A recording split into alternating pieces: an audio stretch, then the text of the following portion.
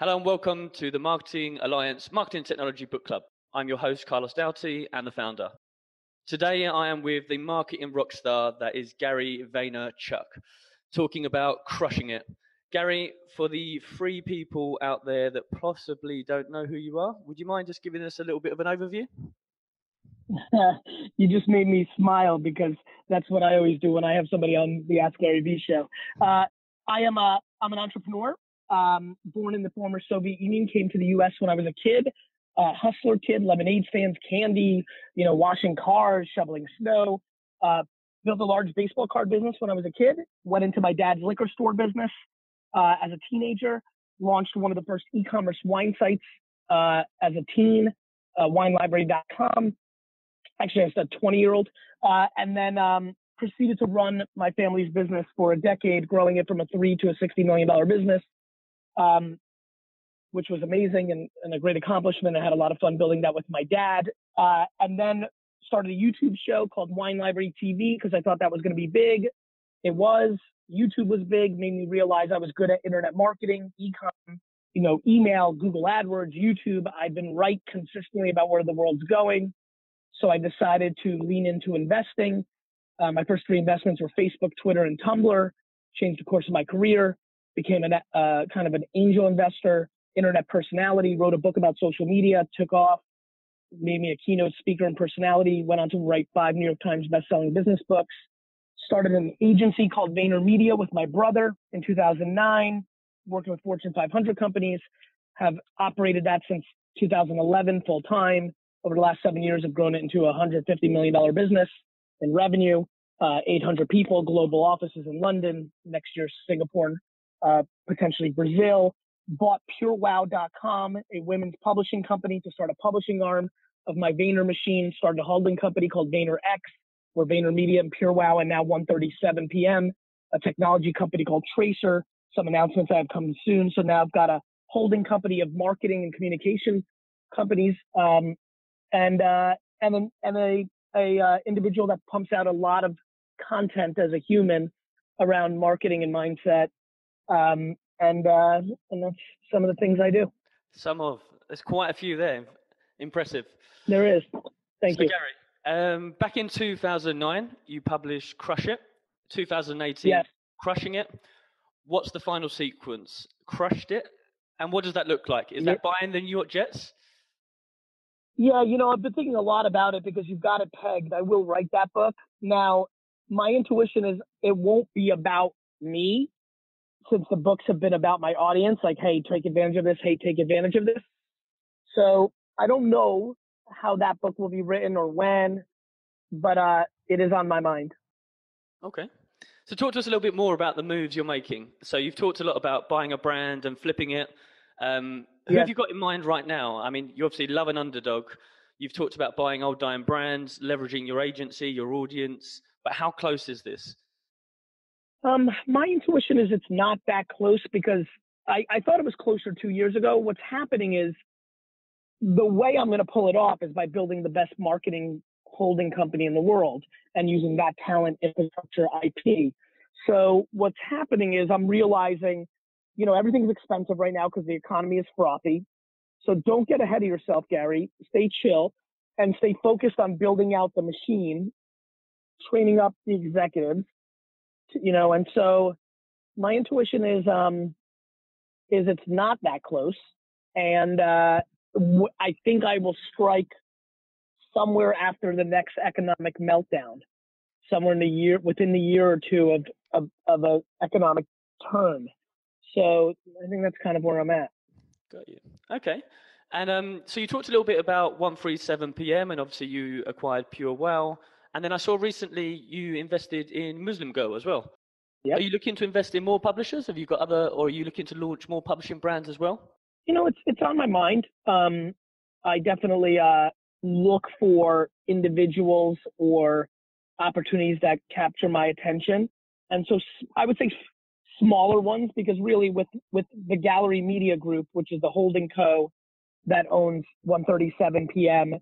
and PureWow in it, I want to really develop or buy bigger things for that entity. But occasionally things like Muslim Girl Girl Boss Media, which I did as well. Occasionally there'll be some smaller emerging media properties that I may want to invest in. And so that's on my mind. Got you. And then, so I saw something else. You were being interviewed at one point, and you talked about, you sort of jokingly said, if you don't get to the point where you have the cash you need to buy the New York Jets, that you could launch a Kickstarter. Have you modeled the numbers and looked at the engagement and gone, do you know what? I'm close already. I need X number of followers and X number of engagement to actually get to that point, or is it too scary to know because ultimately it's not what you don't want to complete the journey? That's a very good question. You've done your homework. I've definitely not done the homework on that. It's a intuition that at some level there's always some truth into jokes. What I'm probably why I brought it up. It's been really intriguing to me how many people genuinely want me to buy the New York Jets, and it's flattering. And I do think social currency is grossly underrated, and it is on my mind. And so, I've not run the numbers. That's not the kind of guy I am. I'm more intuition brand, art gray than I am black and white math. But you'd rather have the hard work and the grind of getting there, right? Yeah, I mean, it would be far more exciting if I accomplished it kind of on my own 2 feet. However, there is something interesting to me, which is, I'm proud of the fact that I'm bringing an enormous amount of value to the entrepreneurs of today, asking nothing in return. And I do feel like over the next 20 years, as hundreds of women and men go on to build big businesses on the back of my free content or inspiration, that there will be a level of guilt to intrigue to support my quest.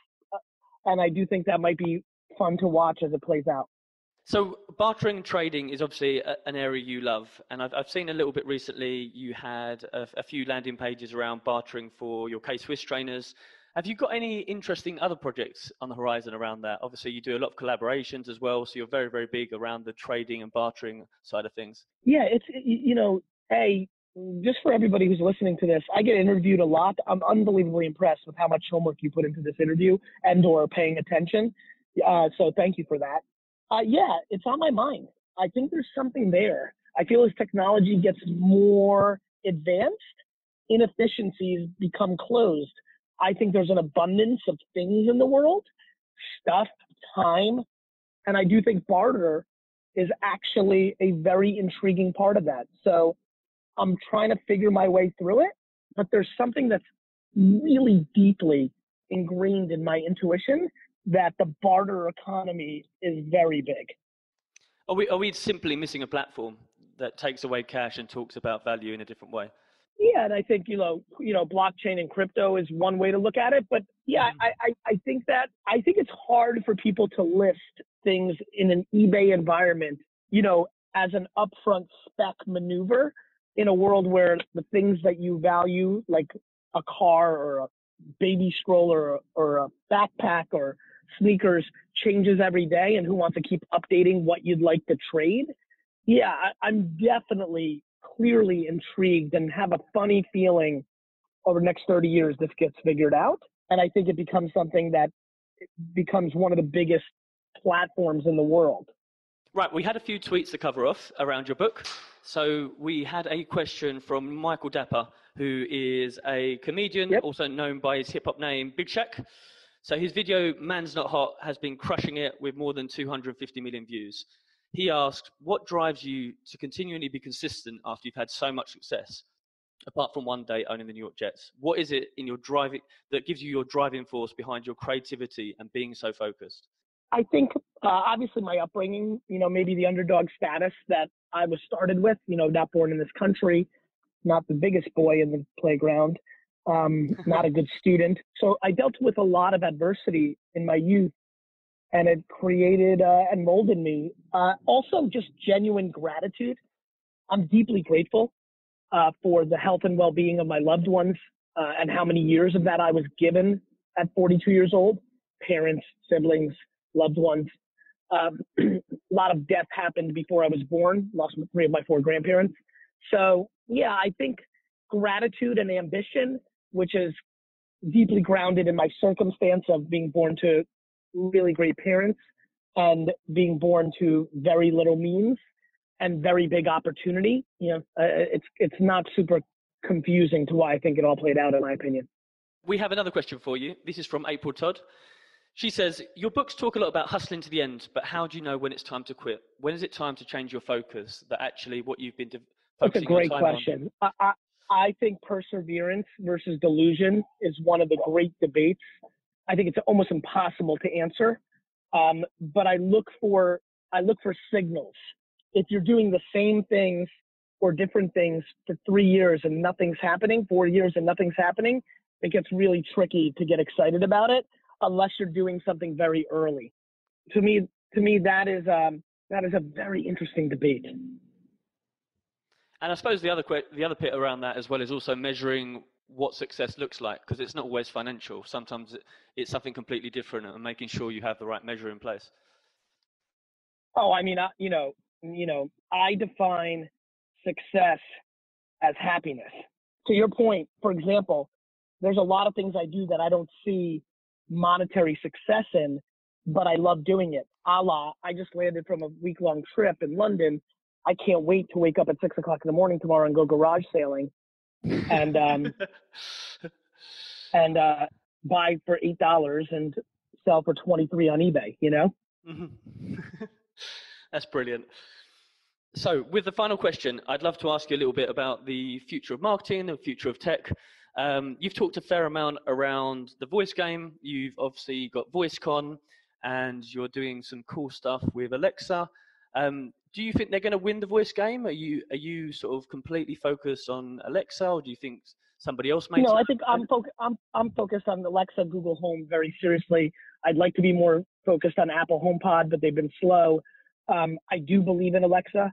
I do believe that Jeff Bezos is unstoppable. So there's that, but that's kind of where I'm at. I mean, it's a huge platform. It really matters, and you got to keep an eye on all the big tech players to figure out who's going to win. And do you think voice will be the platform in the next 12 months, or do you think it's longer before we see the real impact? No, I think it's longer before the normal people really feel it. You know what I mean? Mm-hmm. I mean, it's there now, but I mean, like the way you're asking it, probably 4 years, 3-4 years. Gary, I am so thankful for you having given the time. It's been absolutely amazing chatting with you. And we will make sure that we push this out to all of our audience for you. Thank you so much. You got it. Thank you so much.